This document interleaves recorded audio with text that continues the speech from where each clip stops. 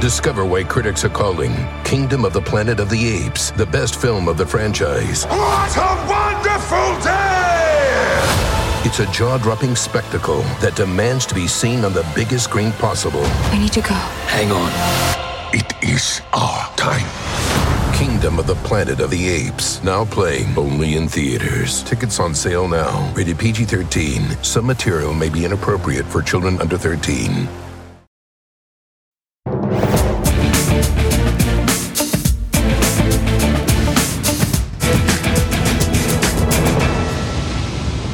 Good evening, everyone. We've got a big show tonight with a lot to get to, including a strong rebuke from President Biden to the unbelievable recklessness of Texas Governor Greg Abbott ending all COVID restrictions in his state, just as the end is in sight with hopeful vaccine news. And if you've been paying attention to right-wing media, you may have noticed that Republicans seem more interested, indeed more obsessed, with defending Dr. Seuss than listening to Dr. Fauci. That's all coming up later in the show. But we begin the readout tonight with the latest very disturbing news out of Washington.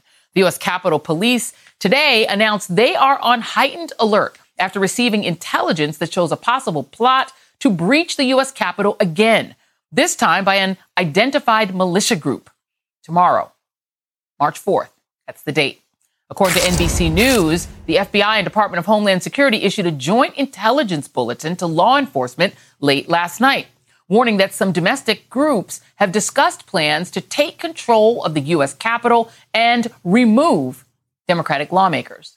This news comes after adherents of the right-wing QAnon cult predicted that tomorrow will be the day that Donald Trump will be reinaugurated as president, a conspiracy theory that could inspire extremists to act. Meanwhile, national security officials testified today detailing explosive new revelations about the Capitol siege of January 6th. The commanding general of the D.C. National Guard, Major General William Walker, described how Pentagon leadership took more than 3 hours to authorize his troops to respond to that attack. At 1:49 p.m., I received a frantic call from then Chief of United States Capitol Police Stephen Son, where he informed me that the security perimeter of the United States Capitol had been breached by hostile rioters. Immediately after that 1:49 call, I alerted the U.S. Army senior leadership of the request. The approval for Chief Son's request would eventually come from the acting Secretary of Defense and be relayed to me by Army senior leaders at 5:08 p.m., about 3 hours and 19 minutes later. Well, during that delay, Walker said Pentagon leadership expressed concern about the optics of deploying uniformed guard troops to the Capitol. And unbelievably, those defense officials said that they thought troops might inflame the situation, even as violent insurrectionists breached the Capitol and threatened the counting of electoral votes. It's yet another reminder that we still really haven't gotten to the bottom of what happened on January 6th, even as we now face a new threat to the Capitol. In fact, a separate hearing today in which the acting chief of the Capitol Police testified that threats to lawmakers have only increased substantially. In the first 2 months of 2021, there has been over a 93% increase in the threats to members compared to the same period last year. NBC News is also reporting that due to the security concerns, House votes previously scheduled for tomorrow will instead be held tonight. And joining me now is NBC News reporter Ben Collins, Malcolm Nance, MSNBC counterterrorism and intelligence analyst, and David Jolly, former Republican congressman from Florida, who's no longer affiliated with the party. Ben, I have to go to you first. This QAnon conspiracy theory that supposedly the real inauguration will take place on March 4th, is that still a thing? Because I have heard that the QAnon folks might be moving that date around. Should we be concerned that they really mean tomorrow, March 4th? Well, with QAnon, they live in this land of cognitive dissonance where they keep saying that, the whole end of QAnon is the roundup of Democrats and the execution of Democrats. But they also don't want to admit that that day has a real date or that any violence committed in its name is in fact committed in its name. So when threats become more severe, once it looks more and more like real things might happen in the real world, QAnon people back off because a lot of these people are in fact just posting dumb stuff on the internet, right? They don't want to be they don't want to be targeted by the feds if they're not really part of this thing. So a lot of these people are saying anything that happens tomorrow might be a false flag. This is all ginned up by the media. It's actually on the 19th or the 20th or someday in the future. But they're doing that largely to protect themselves from prosecution.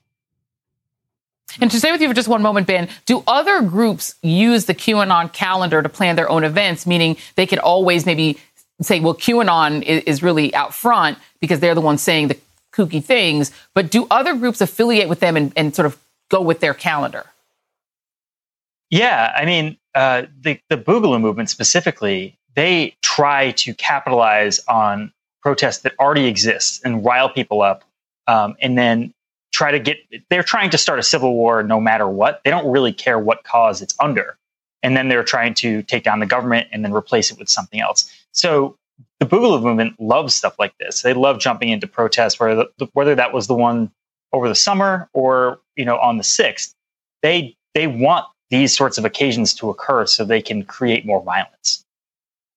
Yeah. And Malcolm, let's talk about the real threat, because you've got, whatever happens tomorrow, and obviously is going to be watching. We've actually had the House of Representatives, the Senate, to sort of move their schedule around because of the threats to try to get more done tonight. But before we look at the forward-leading threats, let's talk just a little bit about the past.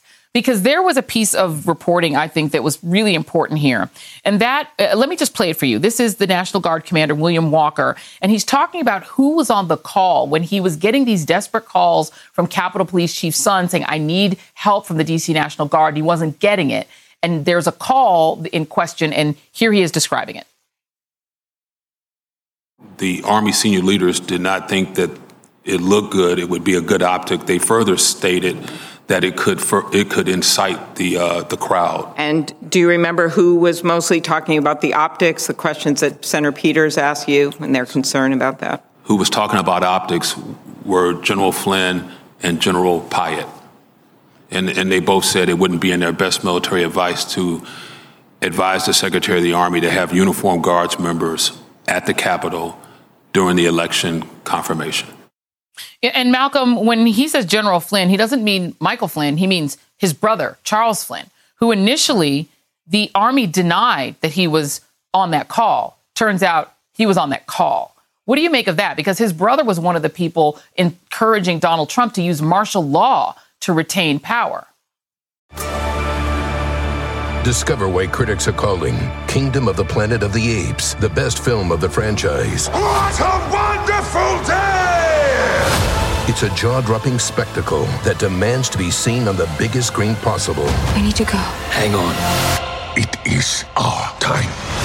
Kingdom of the Planet of the Apes, now playing only in theaters. Tickets on sale now. Rated PG-13. Some material may be inappropriate for children under 13. Hi, everyone. It's Katie Fang. Did you know my weekly show on MSNBC is now available as a podcast?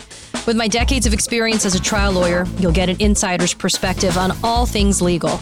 At a time when politics and the law are inextricably intertwined, my guests and I break down what's next and why it matters, both inside and outside the courtroom.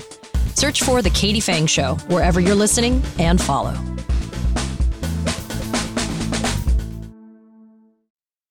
Right. And all throughout the month of December, at a period, Mike Flynn, former General Mike Flynn, had been visiting the White House and explicitly calling for martial law, for the use of the armed forces. Now, his brother's on a call. He knows that this is a high-profile protest which is being carried out by President Trump's most ardent supporters.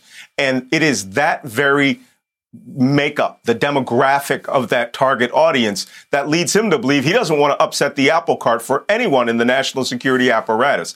And also, his brother is involved in this in some way. Let me tell you something. This is now an issue for Secretary of Defense Lloyd Austin.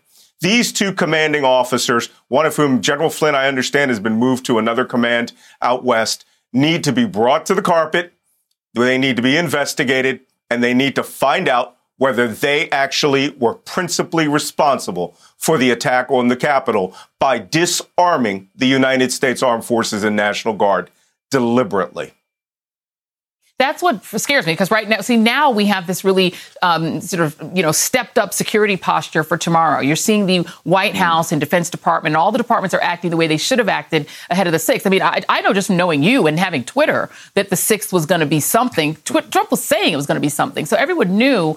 Does it feel to you like we're starting to put a picture together that there was a deliberate, as you just basically said, attempt to allow a siege of the Capitol because this is something that people understood the president wanted, or maybe just the theatrics of what looked like a siege? Like, how far might this go? I don't want to speculate to think that people actually sat and thought and planned for this to be a siege of the Capitol. I don't think that was the plan at all from the national security apparatus. I think it was the plan of the protesters. We had been watching for weeks where they were making up storm the Capitol, storm the Hill T-shirts and selling them on Etsy, right?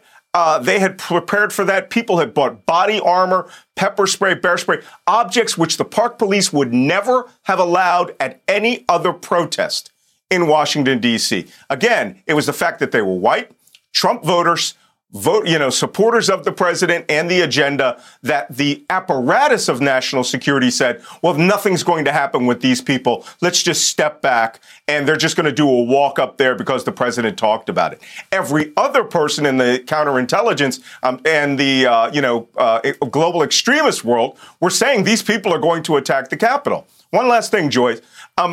There had already been a plan for this plotted, which was the Michigan Plan B against Governor Whitmer, where they said in November they were going to take over the Capitol and execute all the Democrats in the building. Baseline, they should have been prepared for this. Yeah, indeed. And let me bring you into this, David, because you now have a Republican Party that's part of the investigative structure here to try to figure all of this out. But, as Michael Gerson wrote a column in the Washington Post this week saying that they're now the party of these people. The people who stormed the Capitol basically now reflect the base of the Republican Party. So they have no interest in investigating them. Let me play the person who's apparently in charge, allegedly. Here's Mitch McConnell.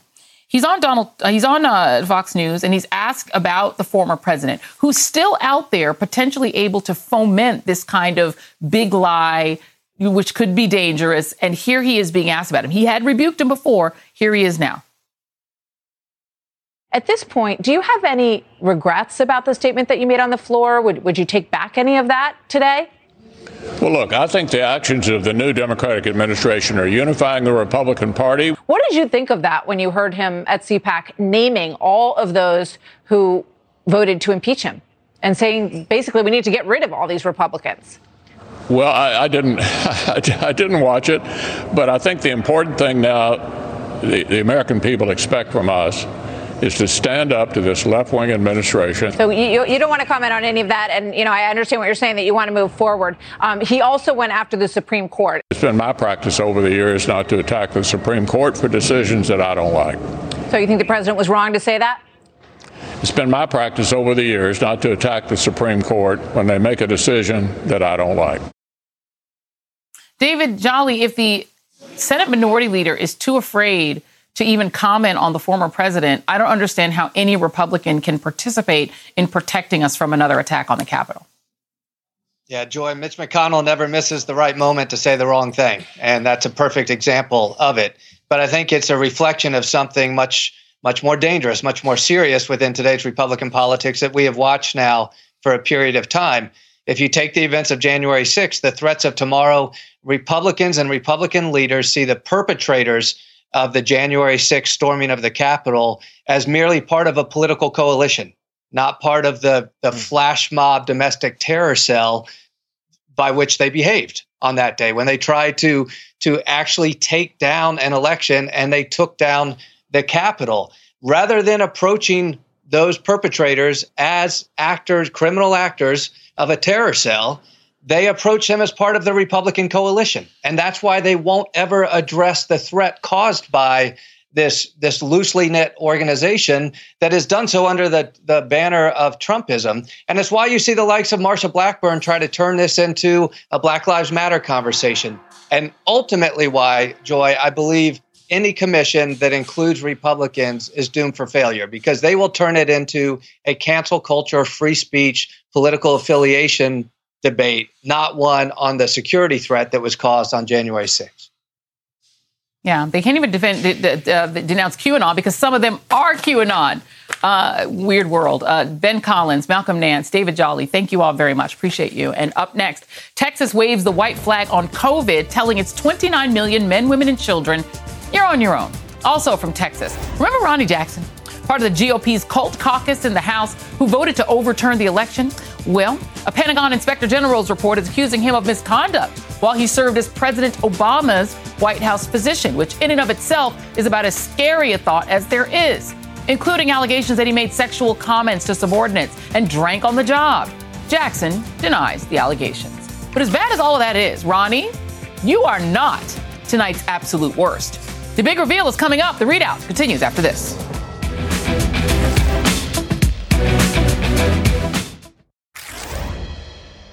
Texas and Mississippi. Texas, I think it's a big mistake. The last thing we need is Neanderthal thinking that in the meantime, everything's fine. Take off your mask.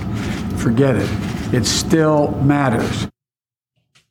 Okay, President Biden did not hold back on the latest nonsensical and dangerous anti-scientific move by the Republican governors of Texas and Mississippi, who've decided to throw caution to the wind and scream YOLO, lifting their state's mask mandates and rolling back COVID restrictions against CDC warnings.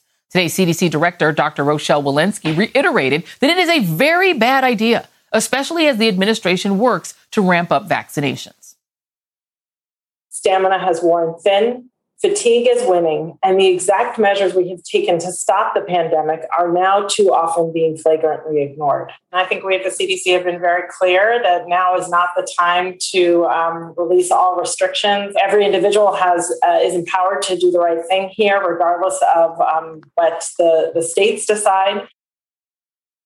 Yesterday, President Biden vowed enough vaccine supply for every American adult by the end of May. But while the finish line is in sight, Texas Governor Greg Abbott, well, he just said, who cares? In making Texas the largest state to lift its mask mandate, he said it's time to open up everything, 100%, flouting public health experts because Texans don't need the state telling them how to operate. After he left millions of Texans literally in the cold with his derelict handling of Texas's power grid and infrastructure, because apparently Texans also don't need light and heat during a record winter storm, Abbott's latest gift to his constituents is congratulations, go get COVID. Health experts across Texas are blasting the move, saying they're mortified and disgusted and warning the rollbacks are like PTSD for doctors. But Republicans aren't so much interested in listening to those doctors, the real ones. Their favorite news source spent all of yesterday having a full-blown meltdown over Dr. Seuss being, quote, canceled over old-timey racist cartoons. And today, Texas Republican Senator Ted Cruz, old Cancun Cruz, and Texas Republican Attorney General Ken Paxton, both of whom notably bailed on their state during last month's devastating deep freeze, said millions of Texans can just avoid COVID without the government's help. I think it's great news. I think Texans are ready to get back to work. We can be smart. We can be safe. We can practice social distancing. We've taken reasonable common sense steps to slow the spread of the virus. But the answer isn't to destroy millions of jobs. This is a pandemic that was going to spread one way or the other. There's certainly things we can do to protect ourselves, but we can't protect everyone all the time. Wow. That's a stand down if you ever heard one. Joining me now is Dr. Kavita Patel, former Obama White House policy director and MSNBC medical contributor, and also Jason Johnson, professor of journalism and politics at Morgan State University. And Dr. Patel, we just realized today you are a Texan. When you hear that, you can't protect everybody at all the time. We'll be fine. The last time that Texas did this and played this game, back last May, they reopened bars at 25% capacity. The curve went up. They then closed bars. The curve continued to go up for about a month. They reopened bars at 50% capacity, goes up, up, up, up, up, up. Every time they've done it. What do you make of it when you hear Ken Paxton say, you can't protect everybody? Oh, Joy. I mean, it just burns in my heart because this is, as you point out, this is a state that has gone not just through its ups and downs, but coming off of the humanitarian crisis of still unfolding, by the way. There are still family members I have who are boiling their water in parts of Houston. So it's not like it's all hunky-dory now. But, this is the mayor of San Antonio, where I grew up, said it best. You don't cut your parachute off just as you're slowing on the descent. And that's exactly what they're trying to do. The very things that are working, the reason cases are coming down, and just cutting that off is exactly the wrong thing to do. But Joy, let's be honest. It's not like Abbott's alone. He's got about 12 other governors who have said no mask mandate. What's wrong with reopening? Right when we're going into spring break, right when we're going into Easter break, right when we know Houston, Texas, the first United States city to have all 5 of the most concerning, more infectious, possibly more deadly variants. Joy, why not? Why not open up the state and put, by the way, not Governor Abbott, not Ken Paxton, not any of the people that are in the state legislature at risk. Who? The people who are cleaning up the table after Governor Abbott put his little faux press conference at a Mexican restaurant in Lubbock, Texas. Those are the people he put at risk, and he doesn't care. Yeah. Clearly not. And I'm glad you mentioned spring break. I mean, I teach a class at Howard, Jason, and their spring break starts this Friday. Now, as of next week, they'll be on spring break. And you have kids that are in college that are going to be, some of them are already at home, but some are going to be heading to different states or leaving Texas and going to other states. And, Dr. Patel did mention all these other states. Let's put them up there. Mississippi and Texas go the furthest in terms of on March 10th. Free-for-all, complete free-for-all. But you've also got other states, Alaska, Arizona, Florida, the notorious spring break and also gangster playground, Georgia, Iowa. You've talked about it, it's all open and wide in Atlanta. Statewide orders have been dropped all over the country. Look at that map. We're getting so close, Jason. What do you make of the politics of deciding to basically reintroduce COVID full steam in places like Texas and Mississippi? Well, Joy, let's hope that neither your Howard students or any of my Morgan students are at, say, like a Bow Wow concert in Dallas, Texas. I think most of my students are going to be reasonably smart over spring break. This is what makes this so obscenely irresponsible. You still have, as Dr. Kavita Patel just said, you still have people in Texas, 7 days ago who are using melted snow to shower, to drink, to flush their own toilets. You still have people who were burning furniture to keep their houses warm at night. This is a state that is still in a state of emergency, and you're deciding you're going to add to that emergency by saying, hey, come get some tattoos and go to the beach. The same thing is happening in Mississippi. And if you look at a place like Georgia, Georgia has some of the lowest vaccination rates in the country next to Texas. It is absolutely insane and irresponsible. And I think in many instances, what these politicians are doing is they're trying to distract from the issue. Hey, let's open up the state so you don't look at my incompetence on the issues of handling the weather and the grid. Hey, let's talk about Dr. Seuss so you don't look at the fact that we're trying to destroy a COVID care bill. That is what these Republican politicians are doing. They don't want you to see what's in front of you, which is other people being sick. They want to distract you with baubles and going back into the movie theater. It's completely performative. I'm so glad you said it. It is completely performative. This isn't even politics. But Dr. Patel, for real people, as you said, Jackson, Mississippi is still suffering. All the black parts of Jackson don't have any water, just like places in Texas. This is going to hit poor people, black people, brown people the hardest, right? Oh, no question whatsoever. We've talked about the national disparities, Joy. In parts of Mississippi, there is literally no place to go get a vaccine where you can't drive. You have to drive basically at least an hour and a half one way. That's unacceptable. And that, by the way, is when people ask about systemic racism. And look, Jason's taught me, you've taught me, this is what we're living. This is day to day. This is 2021. And unfortunately, I hate to say it this way, when these things unfold, Joy, it feels like nobody cares. That's when you see all these health professionals just feeling slapped down. It feels like nobody cares. And that's how many Texans, Mississippians, they're all feeling that way tonight. Right. No, absolutely. I'm sure the doctors are exhausted. And, Jason, there is a term called necropolitics, which is essentially the politics of who gets to live and who gets to die. And these states, what they have in common is that they have structures which say that black and brown lives matter less. And so all that matters is that the black and brown people get their behinds into the factory and make me my steaks, make me my stuff, get there and do my nails, work, get back to work now and do the things that I, the comfortable, affluent person, need. Isn't that what we're seeing? That's what it feels like to me. Necropolitics in states like Texas. Oh, yeah. The Hunger Games would be more humane, right? If they made people line up and fight for vaccines, at least then you have a fighting chance. No, they're just going to starve people. And it's always seemed ironic to me that the party of supposedly family values is basically saying, you kids starve, auntie starves, uncle starves, and my wife and my smart son get to eat and get to live and get the vaccine. That is essentially what's happening here. And here's the problem. It used to just be an issue of harming black and brown people. But this is harming what's left of the Republican base. Mississippi's a red state. They're killing a lot of their own supporters. Yeah. Texas is a red state. Even though it's through suppression, they're killing a lot of their own supporters. So it's not even political. It's just nihilism and an absolute lack of empathy for the human impact and the catastrophe that so many Americans are living through right now.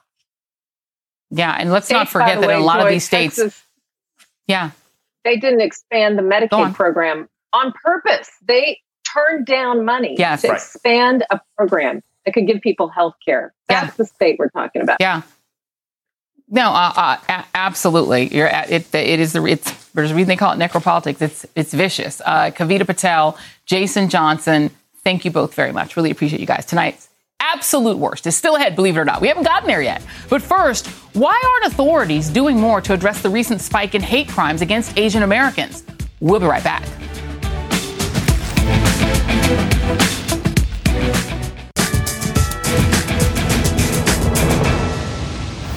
A wave of anti-Asian violence is surging across this country, from New York City, where a 61-year-old man was slashed across the face, to San Francisco, where an 84-year-old man died of injuries after getting slammed to the ground by a man who charged into him at full speed. The incidents have reached a crisis point, with Asian Americans now saying they're afraid to leave their homes or send their children back to school. I called for help, but nobody came for help.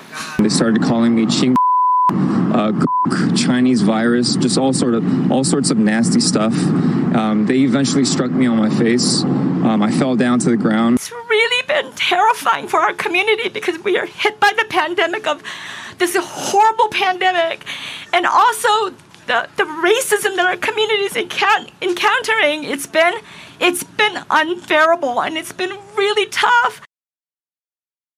The National Coalition Stop AAPI Hate has documented at least 2,800 incidents of anti-Asian racism and violence in the U.S. since the pandemic began, with the previous president repeatedly using Asian slurs to refer to COVID-19. Joining me now is Michelle Kim, co-founder and CEO of Awaken. Michelle, I'm so glad you're here. Thank you for being here. You know, you wrote a piece on Medium that I think everyone should read, and I'll tweet it out when the show is over. But talk a little bit about this from a broader sense, because it feels like a lot of this is concentrated around the pandemic and the previous president's characterization of it. To what extent is that it? Is the fact that people are angry about COVID and just blaming any random Asian American person they see? Yeah, thank you so much for having me. This is an honor.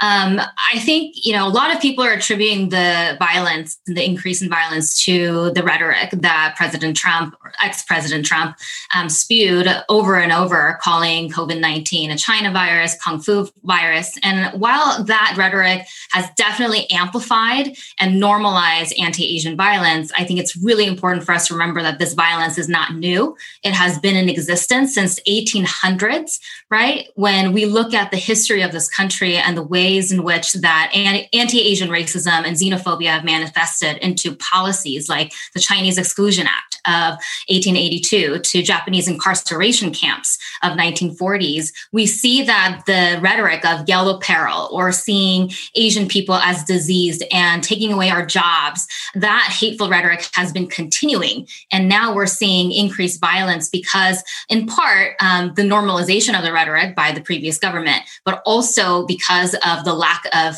safety net that's been created, that's creating so much scarcity in all communities right now.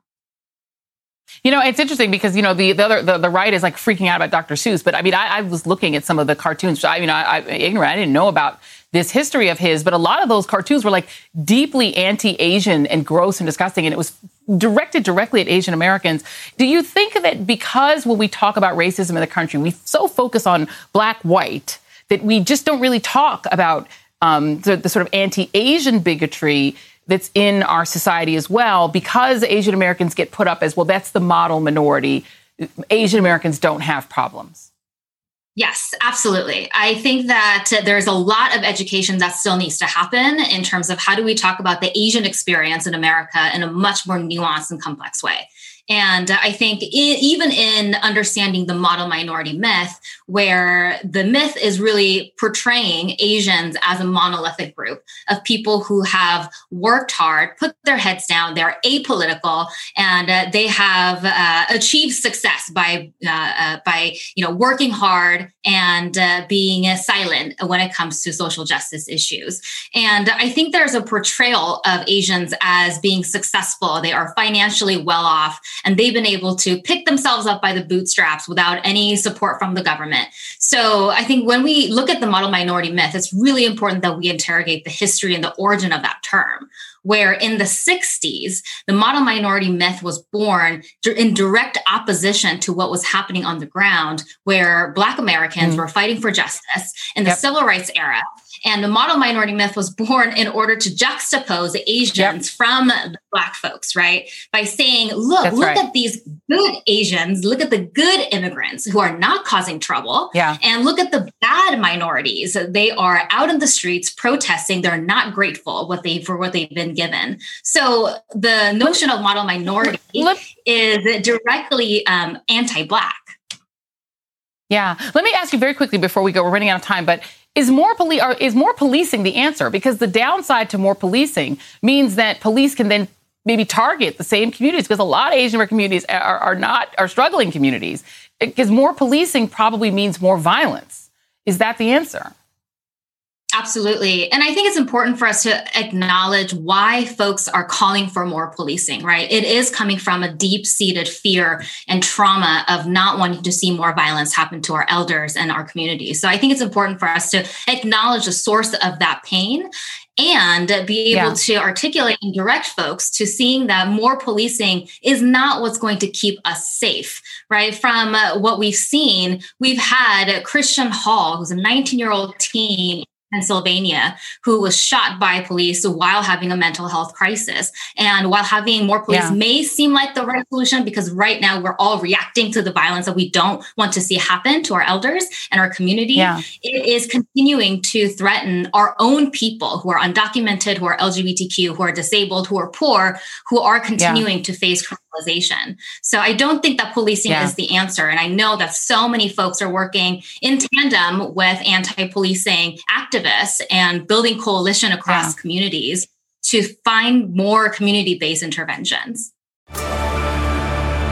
Discover why critics are calling Kingdom of the Planet of the Apes the best film of the franchise. What a wonderful day! It's a jaw-dropping spectacle that demands to be seen on the biggest screen possible. I need to go. Hang on. It is our time. Kingdom of the Planet of the Apes, now playing only in theaters. Tickets on sale now. Rated PG-13. Some material may be inappropriate for children under 13. Absolutely. Michelle Kim, thank you so much for being here. I will tweet out your Medium piece. Thank you so much. Really appreciate you coming in and having this conversation. And up next, tonight's absolute worst.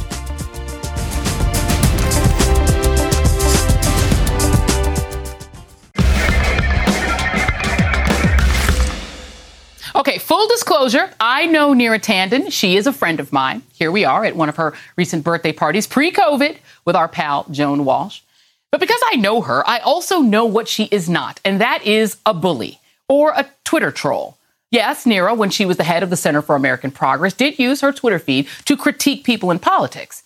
Here's Senator Rob Portman of Ohio whining about that during her confirmation hearings.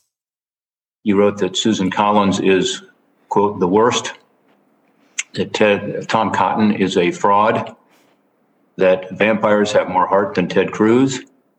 You called Leader McConnell Moscow Mitch and Voldemort.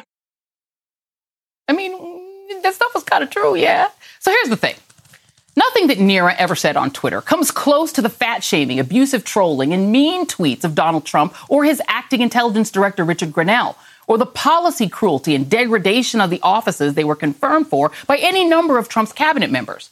And let's not even start on the Supreme Court justices, whose hearings included crying about loving beer and defending accusations of sexual assault, all of which were just fine with Republicans, apparently, and not at all disqualifying. During the Tandon hearing, Senator Bernie Sanders, who leads the Budget Commission, was coy about how he would have voted on Neera's nomination. But his supporters, who, let's just remember, were rather famous for Twitter trolling and combat-style use of Twitter themselves, were high-fiving her withdrawal last night. And we never did find out how Kristen Sinema planned to vote on the nomination. The conservative Arizona senator remained tactically mum.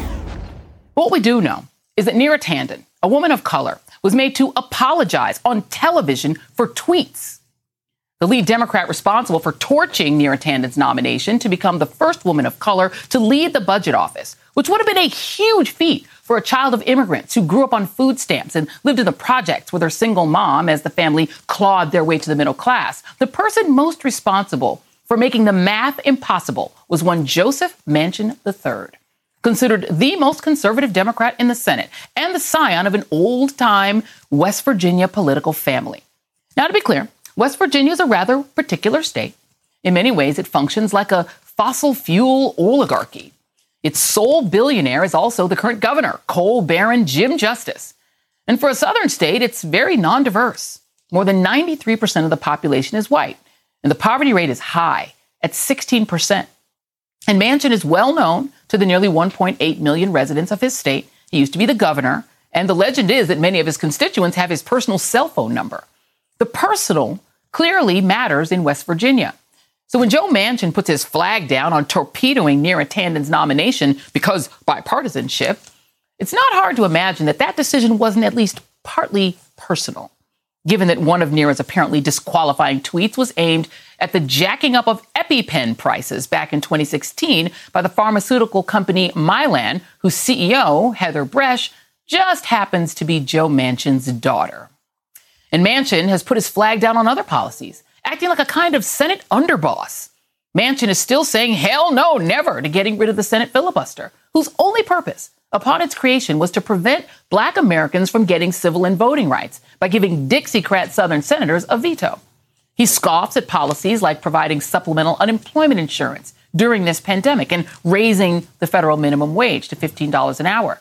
And the fact that we still don't know how much of those policies this one senator, who in theory is on the side of the 80 million Americans who voted for COVID relief and adult supervision in the White House, will weaken or eliminate is a huge problem. Why should Joe Manchin get to decide who in America gets help and jobs in the administration? And yes, West Virginia is a Trump state. It went for Trump by 42 points in 2016 and 39 points in 2020. But if you think West Virginians, who are among the poorest, largely white populations in America, don't want to earn a living wage, listen to what some of them have been telling the Poor People's Campaign. We're essential workers, they call us, and put us in the most dangerous positions there is, jobs nowadays through this COVID. But our work ain't worth a fair wage, a day's wage. Are you kidding me? We are tired of scraping, scrounging, being hungry. We are tired of being the last on the list. So today, Senator Manchin, not just for what you did to Neera, and what you seem to be threatening to do to weaken Joe Biden's $1.9 trillion stimulus bill, which, to be clear, which means it will help fewer people. You, sir, for bossing around the Senate, which is not your job, you are the absolute worst. And after the break, I'll talk with someone who might be able to tell us how to get around the West Virginia underboss. The Democratic-controlled Senate is expected to take up debate on the $1.9 trillion COVID relief package tomorrow after a brief delay. Along with providing direct payments, extended unemployment insurance payments, money for schools and vaccines, the bill would also push to cut child poverty in half, the largest reduction in recent history. In a concession to moderate Democrats led by West Virginia Senator Joe Manchin, the $1,400 checks will go to fewer people. As veteran Capitol Hill reporter Jake Sherman points out, control of the Senate is tight as a tick right now, and Manchin effectively runs the place. I guess he's got Schumer's gavel somewhere locked in a closet. That said, the compromise allowed Democrats to sort out one of the most problematic issues before the bill landed on the Senate floor, clearing the way for Democratic unity And they'll need it, considering Democrats face an obstinate Republican Party intent on drawing blood at the expense of the American people. To that point, Republicans, led by Senator Ron Johnson, will use a number of procedural moves to delay the final passage by days or even weeks. Joining me now is Congresswoman Katie Porter of California, member of the House Oversight Committee, and Adam Gentleson, former Deputy Chief of Staff to Senator Harry Reid and author of Kill Switch, The Rise of the Modern Senate and the Crippling of American Democracy, which sounds like a must-read. Let me go to you first, Congresswoman. This delay, Ron Johnson went on a right-wing radio show and said he's going to make the senators read the entire bill out. That could delay the bill for 10 hours minimum, but it could be up to days. They're going to try a lot of tricks. You have constituents who I'm sure need this money and need this relief. Can you just put for us, what does this mean for real people, the delay? Well, for real people, this is every minute, every hour. It means people are going hungry. It means they're getting further behind on their rent. They're worried about losing their car. This has already taken far, far too long. And I think in addition to the very, very human consequences, including for seniors, for children, there's also the fact that these kinds of procedural maneuvers really do shake the American people's confidence in government, which has already been badly shaken by the fact that the Senate, from March until the end of December, really took no action at all to deliver help with this pandemic to the American people. You know, Adam, I think about the fact that if the House had rules like the Senate, we'd never have anything. There'd be no bills at all. You'd have never gotten the Affordable Care Act even as far, as getting it to become law. There were 300 some odd bills that the House passed, which were really great bills, popular with the American people, that Mitch McConnell sat on and refused to take to the floor. The Senate is thoroughly broken. What do you make of the early capitulation by the Democrats in the Senate to Joe Manchin and those who decided we ain't putting the $15 an hour in? We're not even going to try to use our power to get the vice president to overrule the unelected parliamentarian. Well, I think Democrats are facing a convergence of realities here that they're going to have to face up to. The simple fact is, if they don't take more aggressive stances on things like rules reform and on procedural tactics like overruling the parliamentarian, they're not going to get most of their agenda passed. I think right now a lot of this is sort of shrouded in a debate over a large mega bill, and sort of these machinations are happening behind the scenes. But sooner or later, these are going to come out into the open, and we're going to have bills like a clean minimum wage on the floor being voted up or down. And that's going to put a lot more pressure on someone like Joe Manchin when he can't hide behind a parliamentarian and has to simply cast a vote for or against something like a clean minimum wage. And I think that's going to force Democrats to take a more aggressive posture when it comes to issues like the Senate rules and procedural reforms if they want to get their agenda passed, because otherwise it's simply not going to pass. Stay with you for just a second, Adam. You worked for Harry Reid, who I think is one of the greatest Senate majority leaders, I think, in modern history. Could Democrats change the rules now on the filibuster in a way that could help get not just something like this through, $15 an hour through, or something like the Voting Rights Act through? Could they do something like drop the number of votes you need to break a filibuster to 55 instead of 60? Like things that could get around Joe Manchin's obstinance and maybe change the filibuster, make people do a real filibuster and stand there and talk for 24 hours. Would things like that help? That's one question. And the second question is, had the vice president actually just overruled the parliamentarian, wouldn't it have taken 60 votes from Republicans to overrule her? The answer to both of your questions is yes. Democrats could change the filibuster rules tomorrow if they chose to. It only takes 50 votes plus the vice president to change Senate rules. That's something that my former boss, Senator Reid, did. It's something that Mitch McConnell did himself on the Gorsuch nomination to lower the threshold there. So yes, absolutely. If Democrats decide they want to do it, they can do that. The trick is, though, you have to get Joe Manchin on board with that change because they need all 50 senators on board. So that's part of your challenge. On the vice president overruling the parliamentarian, that's true. If the vice president had chosen to ignore the parliamentarian's advisory opinion, it would have taken 60 votes to reverse the vice president's decision to ignore the parliamentarian. Congresswoman, how frustrating is it, for you? You have something like the minimum wage that I'm looking here at the support for in the latest Monmouth poll. The vast majority of people support it. Even Republicans support it. The 62% support the bill, the $91 billion, the $1.9 trillion bill. 53% support the minimum wage. And the support is bipartisan. People in red states, blue states, they all support it. How frustrating is it for you as a lawmaker to watch policy get made in the House that just dies in the Senate because one senator decides he's the boss and he's not even the actual majority leader? I don't think about how frustrating it is for me. I think about how frustrating it is for Americans from all across this country, from both political parties, who are not getting help. This isn't about one party's agenda getting enacted or another party's agenda getting enacted. This is about Americans getting food on the table. This is about them being able to keep a roof over their head. It's about being able to afford childcare. It's about being able to keep your family out of poverty with an increase in the minimum wage. So my frustration, I think, pales behind what is the frustration of the American people in seeing that they have a government in Washington that fundamentally, it's not just not working for one side. In the Senate, it's simply not working at all. And Adam, if the threat from the other side is you get rid of the filibuster, we're just going to repeal the Obamacare and we're going to repeal all civil rights. That's what we'll do if Republicans get control. Is that true? Yeah, that's the risk if you get rid of it is the other side will repeal things. But I would point to the Obamacare repeal example, which Republicans could have gotten rid of it on a majority vote because they used reconciliation when they tried to do that. So the filibuster was no help to Democrats in preventing repeal.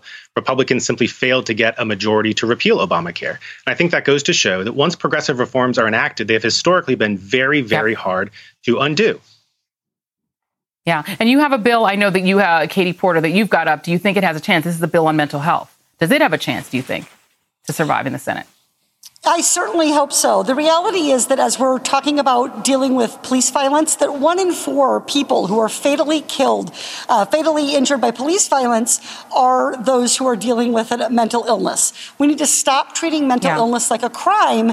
And instead of sending police in response to a 911 call for mental illness, we need to send trained mental health responders. And that's exactly what my bill would do. Yeah. Hopefully Joe Manchin doesn't have a problem with it. Congresswoman Katie Porter, Adam Gentleson, thank you guys very much. That's tonight's ReadOut.